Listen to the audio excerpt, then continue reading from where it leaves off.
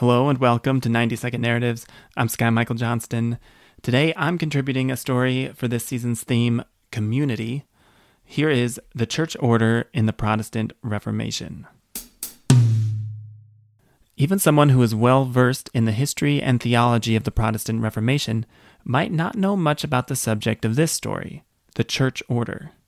Church orders, or Kirchenordnungen in German, were detailed and lengthy documents that gave instructions for all things related to church life in a given political province. You may remember that in 1517, Martin Luther critiqued certain practices in the Roman Church in his famous 95 Theses. One could say his criticisms went viral. Luther became a celebrity. His popularity and infamy grew as his conflict with the Pope and leading Catholic theologians escalated over the following years. But a truly stunning aspect of the Reformation is that Luther's debates with Rome quickly developed into a firmly grounded and highly institutionalized church that rivaled the Catholic Church throughout Central Europe.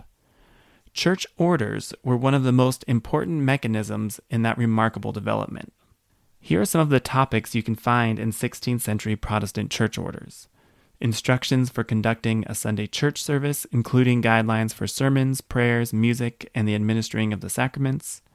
The orders also contained many instructions for building and maintaining a specific kind of religious community, not only within the four walls of the church, but in every part of a local society. There were instructions for when to ring the church bells and why. There were instructions for visitations, meetings between church leaders and common people, to ensure proper adherence to doctrine and practices.